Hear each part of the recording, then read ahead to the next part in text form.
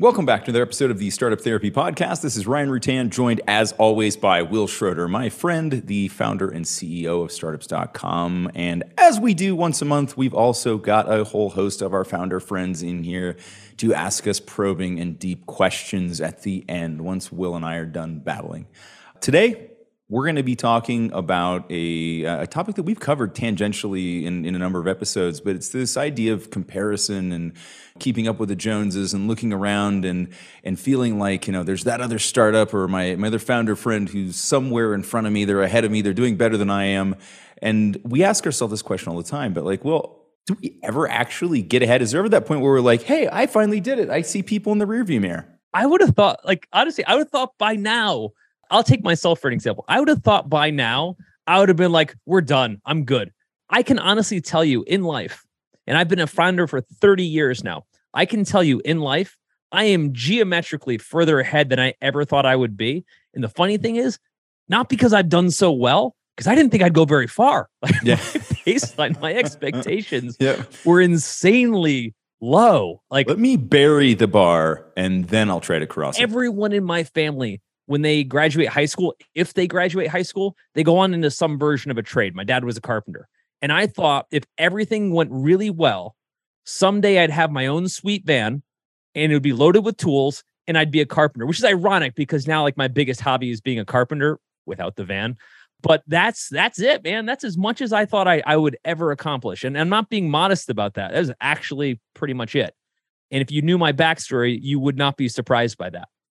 And so now, things have gone a little bit better. And now I'm looking at it like no matter how many times I've leveled up, and this isn't just me, this is kind of everybody. No matter how many times I've leveled up, I always feel like I'm behind.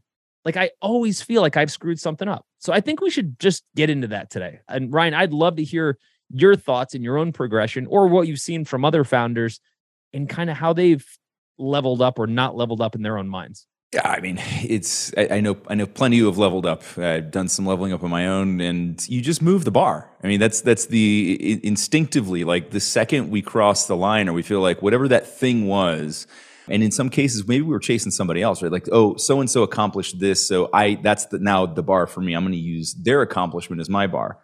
Then I cross that, and I'm like, now I need a new bar, right? It just, there's very little satisfaction in the completion, which is what we keep urging people to like enjoy this as you go, because that is sort of the fun part of this is the journey, the accomplishments. We also come out of a system where we have a consistently graded scale. Like we're all on the same scale. We all come through like elementary school, middle school, high school, maybe college if you went.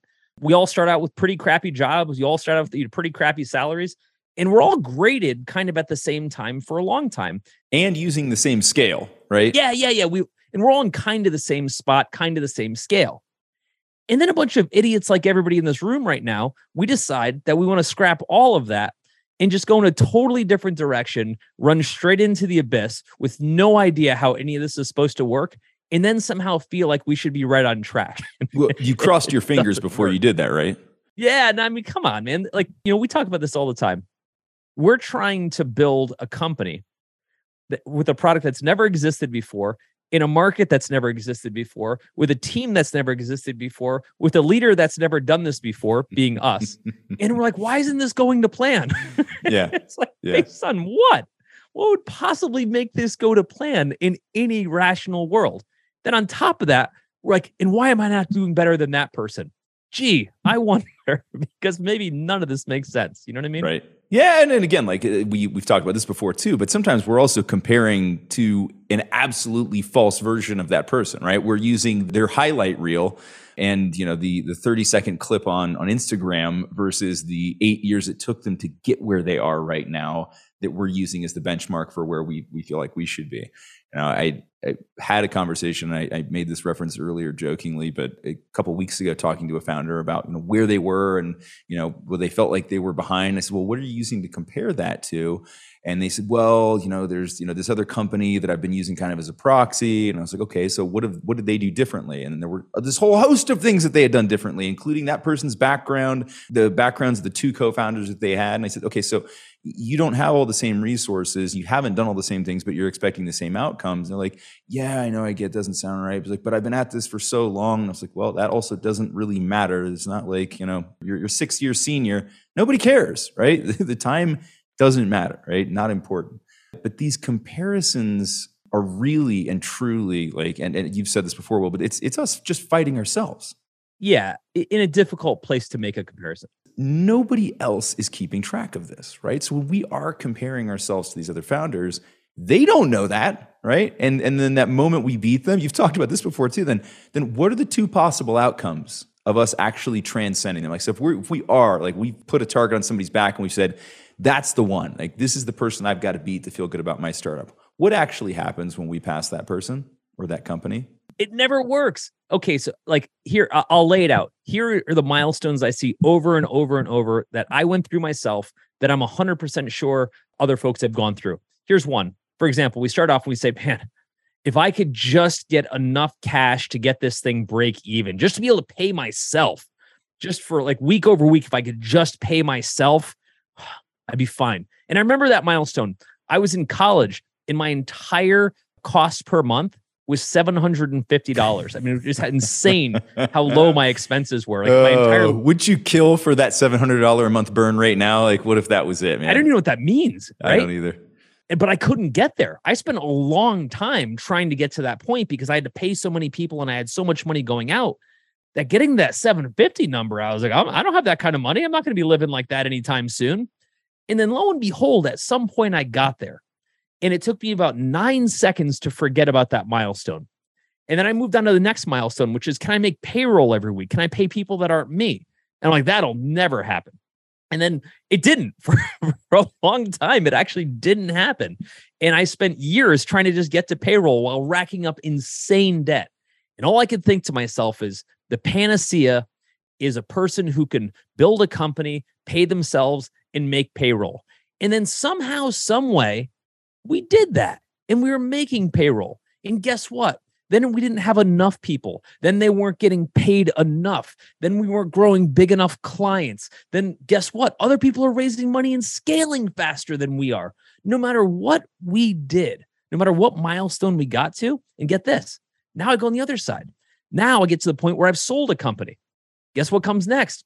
That person sold one for more than I did. That person sold 2 companies. It doesn't end.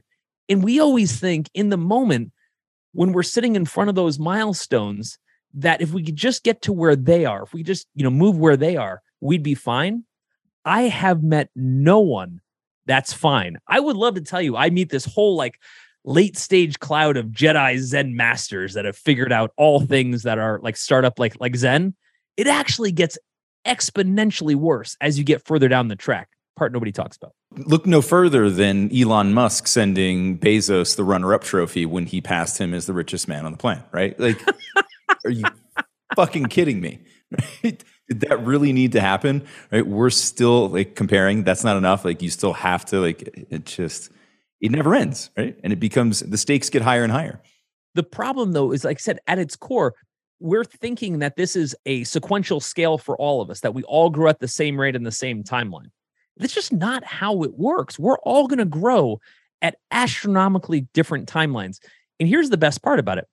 You generally can't predict that timeline. And this is the part nobody gets. You can't replicate it. I'll give you an example. So I've mentioned this before. My old co-founder, my last business, unsubscribe.com, Jamie Siminoff, who started Ring, the doorbell company, right? Which after, obviously. Jamie and I had started 6 companies each prior to that. So we had a lot of reps on how to build companies, and we came together to build unsubscribe.com, which did okay, not great. And even with both of our capabilities, I'd been doing it for a long time. He'd been doing it for a long time. We came together. We were going to, do something really incredible. Didn't do that incredible. I mean, again, okay, not great. I'm not being modest. But then we go on to do our next thing. I go to startups and he goes and does Ring, and it takes off. There's no way either of us could quit what we're doing now, start the next thing, and get the same results. I don't think people who have never done this before understand how freakishly random this path is. Yeah, well, again, we're constantly building things that didn't exist, right? This is kind of the purpose. So there's no game plan for it.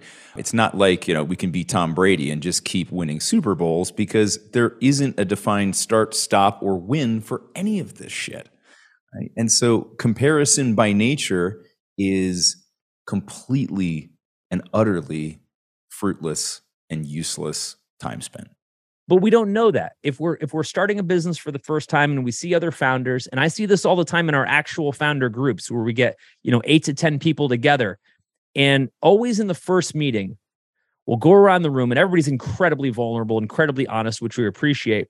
But invariably, you'll get one of the first time folks that will raise their hand because honestly, I'm so far behind all of you guys. Like this actually makes me feel terrible. You've just raised a round and you've just, you're getting ready to sell your company. And like, I don't even know if I can make payroll next week. Right. And that's where it starts. And that's where we start to say, hey, let's go around the room right now. Anybody here right now, ask me or tell me a year ago, did you have any idea you'd be able to make this update? And every single person is like, not the faintest. Again, we think it must be this expectation that compounds every year that like, I've been doing it 3 years. I must be this far. Nobody has any yardstick. I've done 9 companies. They've all gone at totally different paths and totally different ways. I'm the same dude, right? And if I do the next one, I already know I have no idea how it could go or what timeline. So comparing my timeline to other people, it doesn't work. It doesn't help. I mean, and let's play it out for a second though. Even if it did, right? What would it actually change? This is the question that I like to ask. And it's like, okay, so what would you change if you knew that you were actually building something that's so similar with very similar resources to this other company? What data points are you looking at that would actually be actionable? What could you do as a result of that? And nobody ever has an answer, right? Because again, even once you get past whatever base level similarities there might be, there's so much randomness behind that, both in terms of just like how things play out, who you interact with, who you hire, what technology you built on, all of these other random external factors that we have no control over that will dictate the outcomes, at least partially. Right. Let's stack on that. Whatever's happening, again, I'm using the founder groups as a proxy, just showing where a lot of founders are specifically comparing themselves to each other. We'll get together and one founder will announce that they've raised a funding round. And every other founder in the room immediately goes to, why didn't I raise a funding round? They raised a funding round. It's a totally different business and a totally different industry with totally different, like, why would you have raised just because they've raised? There's no comparison whatsoever. But what happens is we need money. They have money. And that makes us feel shitty. And I'm not saying it shouldn't. We're not bad people for feeling that way. That's a very honest reaction. But this is where it really breaks us down. It's a very difficult comparison to make because we all think the decisions that we made must have been the wrong decisions. And that's what led us here. Here's a crazy thing. Sometimes all your right decisions still don't get you where you're supposed to go. The math doesn't work like people think it works, right? You could make tons of good decisions or bad decisions for a very long time and then make one good decision or bad decision and it goes the other direction. And I'll give you an example. Take all of the companies in the past year, when we're recording this at Q3 of 2022, take all of the companies that have just announced massive layoffs.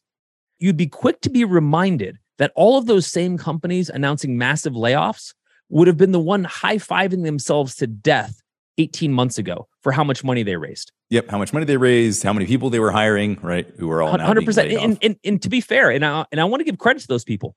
And justifiably so. That when you get to those levels, it's very hard to have that accomplishment. But now think about this.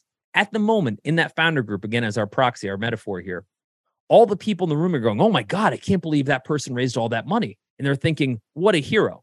None of them know that in 6 months, that very same person is about to go through the worst moment of their life, having to lay off maybe dozens on the low end, hundreds, in some cases, thousands on the high end. Again, all of those good decisions, you get one flip, the market turns, etc., and now it's horrible. This is not a linear path, and all of the paths work so different from each other. That's the part that's hard for us to wrap our heads around. Yeah. So let's talk a little bit about some of the consequences then of comparison, right? So what do you see as the the major side effect of like, I can think of tons. Like what's the one that comes to mind that you think is most important? I'll steal from Brene Brown saying comparison kills joy. Comparison kills progress, because the moment we start trying to tell other people that your path must be my path, it won't work. You actually can't take someone else's path and make it yours, even if you wanted to, even if you were really good at it. It just doesn't work that way. They're on a totally different set of connected dots than you are. So the first thing I try to say is you got to zoom out. If everybody's raising money and you're the one person raising money, doesn't matter. If they lose all the money or they raise twice as much, it doesn't change your path at all, right? There's an equally good Jay-Z quote that I'll never forget called, "What you eat don't make me shit." And he means it in two ways, right? But what it specifically means is it doesn't matter what you do, right? It doesn't change my outcome. And the truth is, that's really hard for us to wrap our heads around. It's really hard when you're in a room of other entrepreneurs, founders that all seem to be killing it, or you're on Twitter and everybody talks about how they're killing it and you feel like you're not. Yeah, it is tough. It is tough. But again, like you said, the comparison kills progress. And I think that we're all doing something that's vastly different than the next person. But for just a minute, let's use an example where in business, we are actually following a pattern, right? It's called franchise, right? And even in that world where you have a plan laid out for you, you have the resources and support of a larger organization to help you build this business, which in theory is a carbon copy of all of the other ones that exist. Yeah, you've eliminated variables. People still have varying degrees of success and failure within that model.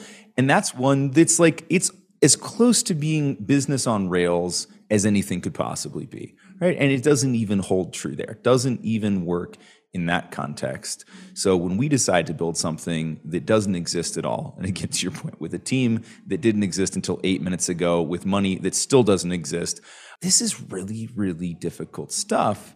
And so rather than comparing, to external stuff, what I've always found to be far more useful is to turn that inward and start to comparing to like, where were we a week ago? Where were we a month ago, right? How much progress have we actually made? Forget about the relative pace to anybody else, because we don't know the length of the road they're traveling or the speed of the vehicle that they're in, and it doesn't matter at all. What matters is, can we see progress? Are we objectively completing things that we know to be important to the future success of this business? That's the only comparison that we need to draw. I also think the part is my concern, what I tell founders when they're wrestling with this, and most are, is that your personal self-worth is not tied to this. In other words, even if you're very good at what you do, you're going to lose more often than you're going to win. And let me give you some examples. When Steve Jobs started Apple, that worked out pretty well. But then he also got fired, right? And then he started a company called Next Computing, which was by comparison an abysmal failure. If I remember, he sold it to Apple Computer for like $400 million. So if I had abysmal failures, I hope they look like that. But my point is, he's also Steve Jobs that went on to start Pixar, et cetera, right? Or not start, bought. But point is, here's a guy who is infinitely capable, maybe one of the most capable entrepreneurs of our age, who also misses after he had success, not before he had success, right? He would have had all of the tools that could possibly be available to him by the time he started Next. And Next to him wasn't even a bad idea, if we're being honest, but still misses, right? And now you take a look at the rest of us and you say, this may not be your moment. I'll give you an example. The best success I ever had was 20 years ago when I was running a $650 million company, when I knew the least that I've ever known. I had no idea. By the way, at that age, I was 27. I didn't even know what a calorie was. That also has to do with being 27. But if you want to talk about how little I knew about the world, back then you didn't have to know yet. Now I know all too well. Calories don't become important until 30 plus, I found out. Yeah, exactly right. But the point is, I could not have known less. And yet financially, that was my biggest success as far as growing a company. And I look at that and I say, that's so interesting to me, because I didn't know 10% of what I know now. But I can't just magically replicate that. I also don't want to be in a services business to do it. That's here nor there. The point is, if you look at every founder's career, you have some that somehow magically grew in a linear path, but most don't. Most are a series of abject failures, then a success, and then a part, again, nobody talks about a couple other failures, but you're rich at that point. So nobody talks about those failures in the same way. No, then you're just experimenting. Yeah. What I'm saying is even the most successful people, where you take their success as they must be infinitely capable, and therefore that's the reason the startup's working well, it doesn't hurt, right? It helps if you're good. But what I'm trying to say is even those people who you assume they are the constant, the Steve Jobs constant, still fail. You know, something that's really funny about everything we talk about here is that none of it is new. Everything you're dealing with right now has been done 1,000 times before you, which means the answer already exists. You may just not know it, but that's okay. That's kind of what we're here to do. We talk about this stuff on the show, but we actually solve these problems all day long at groups.startups.com. So if any of this sounds familiar, stop guessing about what to do. Let us just give you the answers to the test and be done with it. There was nothing constant about him, right? Yeah. In other words, where you're beating yourself up thinking, oh my God, I must be terrible at this. This company would be better if I were better, et cetera.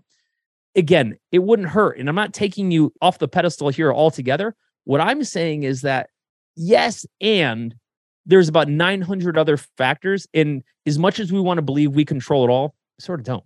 We just do not. No, there's so little that's actually under control. And again, the comparison isn't going to help you, right? That's not going to help you control anything. There's very little to be gained from that comparison. Can you learn from what other people are doing? Sure, right? But trying to just simply replicate it one for one with maybe 1% of the information based on, you know, what you can see from the outside and the decisions that they're making just doesn't have anything to do with it, right? And, you know, to your point, this isn't, just because you've done it once doesn't mean you can do it again, right? We have the term serial entrepreneur. Do you know what you rarely hear along with that? A serial and perpetually successful entrepreneur, right? Right. Mark Cuban said it best. You only need to be right once. That's exactly it. Right? And he said it because he was only right once. He was. It's worked out just fine. Yeah, he's doing fine. And I think there's something else that we've talked about a number of times. I think this is part of it. And it's just simply being around, right? Staying around long enough so that your moment can come, right? Recognizing through, maybe there is some positive nature to this comparison. If you compare enough startups, and you and I have the ability to do that because we see so damn many of them, we realize how random and how different and how varied the paths are, that you can start to understand that most of them didn't see their moment coming. They worked hard. They did all the right things. They did some of the wrong things. They did all the wrong things and some of the right things. And eventually there were some outcomes, some good, some bad, but there's still a lot of randomness involved there. A lot of hard work, a lot of effort, a lot of forethought, right? Whatever. But there's still a lot of randomness there. And so maybe some positivity can come out of all this comparison, which is to say, once you realize that, if you do enough comparison, you realize that, you can feel okay knowing that you're not in the same place that everybody else is, and that's okay. And that maybe you're moving faster or slower, you made a bigger mistake than somebody else did. It's okay. You're fine. Stick around long enough to find your moment. I think the danger in comparison is when we start to use that, and I see founders do this, to start to decide to stop doing what they're doing. When they start to use the comparisons to say, look, they've made all the right moves, I've made all the wrong ones up till this point, I'm not cut out for this, I'm going to fold my tents, I'm going to go home. And to me, it's a huge, huge tragedy, because the likelihood is that the information they were using to make that determination was as flawed as it could possibly be. I'm not entitled to a win. It doesn't matter how hard I work, no matter what I think I've earned, I'm not entitled to a win. If someone else did something exponentially better to me, I'm not entitled to their success. Their success is their path, not mine. And again, all I'm entitled to is my own outcome, right? And no matter how I got there, whether it was dumb luck or whether I had to spend 30 years grinding to get it, that's all I can do. It doesn't matter, again, how easy it came to somebody else or how flukish it was for somebody else. All I got is my own effort, right? And just because somebody else did well, they owe me nothing. Like that comparison owes me nothing. Conversely, if someone else is doing poorly, it doesn't put me any further ahead, right? So either way that it goes, it really doesn't help me. So what I would say is, for us as founders, The only way to win at this game, if we're calling it a game of this comparison game, is to not play it. Is to get off the board altogether and just focus 100%, stay in your lane, and only focus on what you can accomplish, because no matter what happens around you, it won't matter.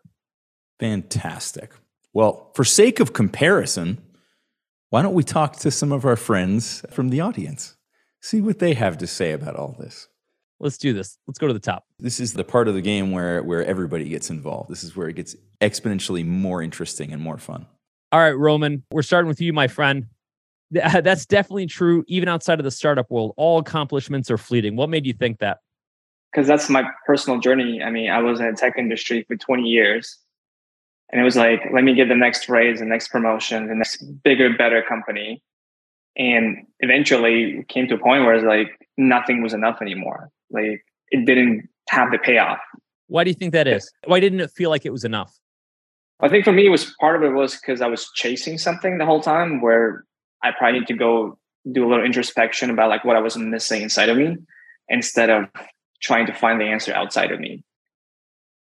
And so that was kind of just taking some time to reflect on like, what are the things I want out of life, and is chasing the next big shiny star going to be what's going to give that to me or not?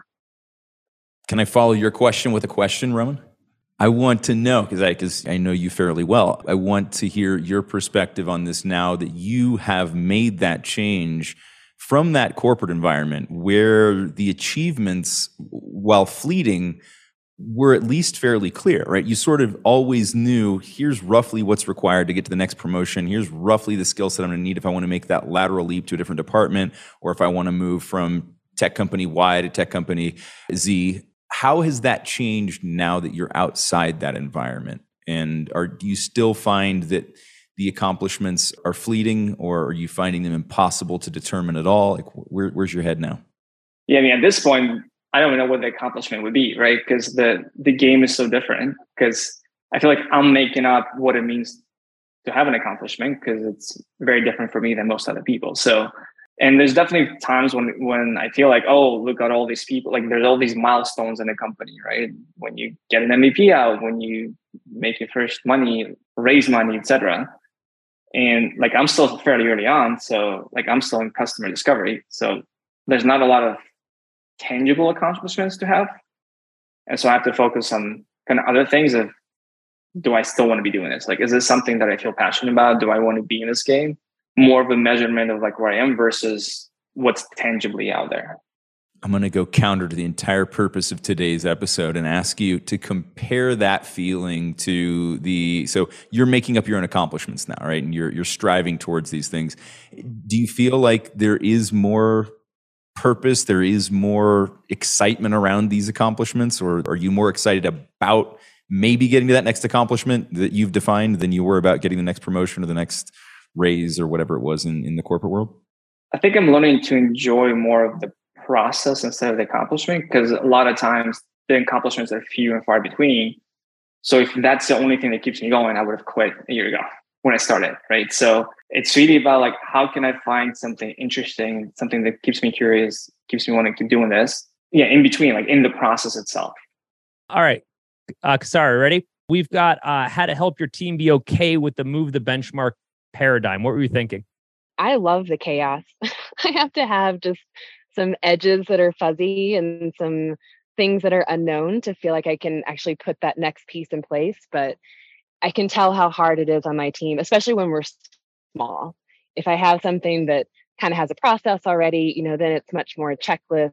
I can give them a successful benchmark. But sometimes it's just like, well, I don't know what the answer is. We're just going down this road until we can't go down it anymore or decide to change. And I can tell that's hard for them. Yeah, most people do not like it's hard because I love it so much. It's just, yeah. You're the one member of the family who enjoys riding roller coasters, and you make everybody else come along with you, right? That's the sense that you get, right? It's so fun. Let's so go fun. Again. Yeah. That was amazing. Everybody else is either vomiting, terrified, or both, right? Yeah, it's tough. Do you find that they're drawing comparisons in this case? Are they comparing this to maybe a previous job or how things were 3 months ago? Where's comparison into this? Absolutely. I would say 100%. I also think it's a lot of our industry. I'm from the veterinary industry. And so in clinic world, if you do something wrong, an animal dies. I mean, we learn these really like hard edged consequences. And so when I tell my team, well, we're looking for something, no one's dying right now. It's fine. Like we need to make a mistake so we can be better. It's a hard thing to come out of, to sort of be okay with, I don't know that I accomplished what I was supposed to, but I'm going to go take a break. It's tough. Is anybody on your team outside that clinical environment? Do they all come from that same environment? It's the time point where they're at the moment. The team sort of needs someone who's from outside our industry, but for my piece that I'm working on, I need that industry mindset. So it's just that crux of a moment where we really do need that outside support, but there's still enough chaos that I don't know what I'm asking for yet there. You'll get there. Felix, here's what you said to us, and we're going to join you in a moment here. As CEO, part of my role is to bring in the money to pay the team. I tend to think that once I've successfully raised the first round, we can officially start, which I get, because that's what other CEOs do. Even in the meantime, we have already made a lot of other progress. Our platform has been launched by our team, and we have users on both sides of the marketplace. Without external funding, it still works, but it's definitely not easy to survive. Let me ask you this, Felix. Would you say that at this point, if you raise the Series A today or that next round of funding, that you're on not autopilot, but like that's the last time you'll have like a negative downside or things could be exponentially terrible? No, not at all. Actually, like I believe like we are focusing too much on like the money. Actually, like we made progress on the product, and this is the most important part. So yeah, it's just hard to be able to like put that on the side when you don't really know how to, I don't know, make sure that the team is going to be there next month. So yeah, you're constantly wondering how you're going to pay that next bill. Uh-huh. Here's the other side of it. So I talked to Series A funded or Series B funded founders, but let's talk about specifically Series A funded founders. And I say, now that you finally broke the seal, now that you're on the Series A side of things, you got that venture money. How you feeling? They're like, awful. Because now two things have just started. Number one, I have to raise another round in another round in another round. Wish somebody had mentioned that part. Like I kind of knew that, but now that I'm in it, I realize I'm going to be living in 18-month cycles for the next 7 to 10 years. And I'm only as good as my next funding round. And I never know whether the next funding round is going to be my last funding round. So I talked to a lot of founders right now who are obviously in a challenging funding cycle. And they said, it was fun when people were writing checks, not so much fun when they're not. I'm talking founders raising $50, $100, $200 million, not just $10, $15 million checks, which are kind of now on the lower end of Series A's, but I'm talking even huge sums. Because all of them, once they raise that money, now they're on a timer where, like I said, every 18 months. Then on top of that, I've got to scale a bunch of people knowing full well, I don't know if we're going to raise more money at the end of 18 months, right? And so they look at it going, I thought this was the panacea. I thought this was the one place I could get back to. And now I'm like, how do I get out of this? No, I'm on the hamster wheel. Do you see that? Or, is that a thought that crosses your mind? Yeah, sure. Every day, I think we're always trying to put the money on another wheel or another part of the process, and trying to just find a solution to move forward with the startup. Yeah, it seems like a logical path. I always say that every funded startup wishes they had bootstrapped, and every bootstrap startup wishes they had gotten funded, because the grass is always greener. They kind of always look at things the other way. But everybody knows if you don't have money, you need money. So I definitely get that. Ryan, who haven't we talked to yet? Let's see here. I think that is all the questions that have been asked thus far. I mean, there's plenty of people we haven't heard from yet. So fire away, gang. Thoughts, questions, feedback? Kirsten, you must have something for us. Well, I mean, you and I had a pretty lengthy discussion last week, and a big part of that was specifically you comparing your startup to another startup. I mean, we literally... Oh, I found another one to make myself feel good. better. That's what we need to know. Even better. Now we've got 2 points. We can draw a line. Yeah. You know where that line needs? Nowhere. Started with the same services that are just winning it. Yeah. It's so funny. If I had $1 for how many times I thought some startup that just got funded or had the same idea was going to eat our lunch, I'd have a lot of dollars, because let me tell you, every single time, here's what happens. It always looks like this. It always looks like I'm running whatever business, and I've done 9 businesses over the years, which is just to say I've run enough different businesses that I've had this happen enough different times. It's also just a weird way of saying you're old, Will. Not if you lived it. And so what happens is every single time I'll be running a business, it'll be going fine. And then a couple things will happen. First thing that happens is I see somebody post something like an Upwork. Hey, can someone build insert whatever my site was for $500? Right? Every single time. And they do it's always Clarity. Oh my God. Every Somebody week. builds a different version of Clarity like every week. And so, yeah, pretty much. The second thing that happens is someone has an almost identical idea and they raise so much money that I'm like, oh, okay, well, that was fun. I guess we're all done here. Every time, and maybe it's just some weird thing that I'm into, every time they get blown up. They implode at an epic level. Maybe it's the voodoo dolls I created them. I don't know what it is. Is that the one webinar that I missed here in startups.com is how to create a voodoo doll for your Yes, absolutely. your competition? It's an Easter egg on the site. We don't hand out the link for that one. You got to find it. I'm trying to think of something that would be, as most of you know, I know half of you on here, I have a consulting model that I don't enjoy. I love what I do, but I don't enjoy the consulting business model. And I've been on a mission to find a scalable way, but in a way that I think has integrity and ethics, that still delivers high quality, because that is why I do what I do. Is I really believe in the financials that I deliver. That's basically my journey, if that is of interest. I'm not raising, which is different than a lot of folks here. But I will say, bootstrapping versus raising, and what I think it was Will that said it, or Ryan said it. You said everyone wishes the grass is greener. Everyone wishes the other way. Yeah, it's really true, because I work with both businesses. And so the advantage of bootstrapping is you kind of have a little bit more security because you worked for the client revenue and you feel like that's going to keep going. But at the same time, that's a really long and possibly slow moving runway. It's a potential rate limiting factor. Yeah. Yeah. Did you want me to come up with a question really quickly? Is that why we put me on the hot seat? It was just, you came to mind because you were in the room and you and I just had that lengthy conversation where I would say 30% of that hour and a half was a discussion around comparison. Yeah. We talked for 3 hours. 3 hours? You guys talked for 3 hours? Yeah, sorry, I shouldn't say that. None of you get Ryan that long. Yeah, nobody gets me that long. I must have blacked out for at least some of that. I would not. My mind is still in wheels turning from this conversation. Thank God. I thought you were going to say I'm still so confused based on everything you told me. I didn't get any. What was that, Ryan? No. One of the things that I don't know, I don't think this applies to anyone else here, but one of the things that was insightful for me is Ryan pointed out a comparison that I thought was really hit the nail on the head of the challenge I'm running into. I sell what would be considered vitamins in an industry that generally prefers to only have drugs when they hit a pain point. So I sell services that are quite boring. You don't really see any drama as you go through the services every month, but they keep your company from going off the rails.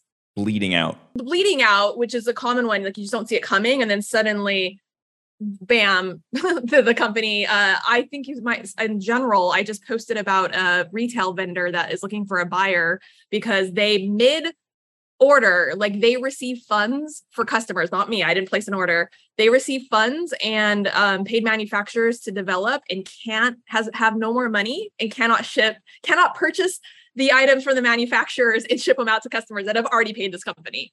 That is an example of bleeding out. They obviously did something wrong along the lines to get to that point, because you should never be, in theory, robbing Peter to pay Paul. So I'm selling the vitamin that's hey, you don't have to bleed out, but I tend to only get businesses that come to me once they're way past a saving point. And then I get all the brunt of their emotions and stuff like that. So it is interesting. But I just will say, maybe we should teach them to compare themselves to other companies who are running proper financials in that way. So maybe they do need some comparison. Yes, I'm working on this, but it was just really awesome of Ryan to compare, if that's helpful for anyone else looking at your analysis of where your friction point might be for your business. But it'll be different for everybody else. That's the thing, right? That's why we do one-on-ones. So in addition to all the stuff related to founder groups, you've also got full access to everything on startups.com. That includes all of our education tracks, which will be funding, customer acquisition, even how to manage your monthly financiers. There's so much stuff in there. All of our software, including BizPlan for putting together detailed business plans and financials, LaunchRock for attracting early customers, and of course, Fundable for attracting investment capital. When you log into the startups.com site, you'll find all of these resources available.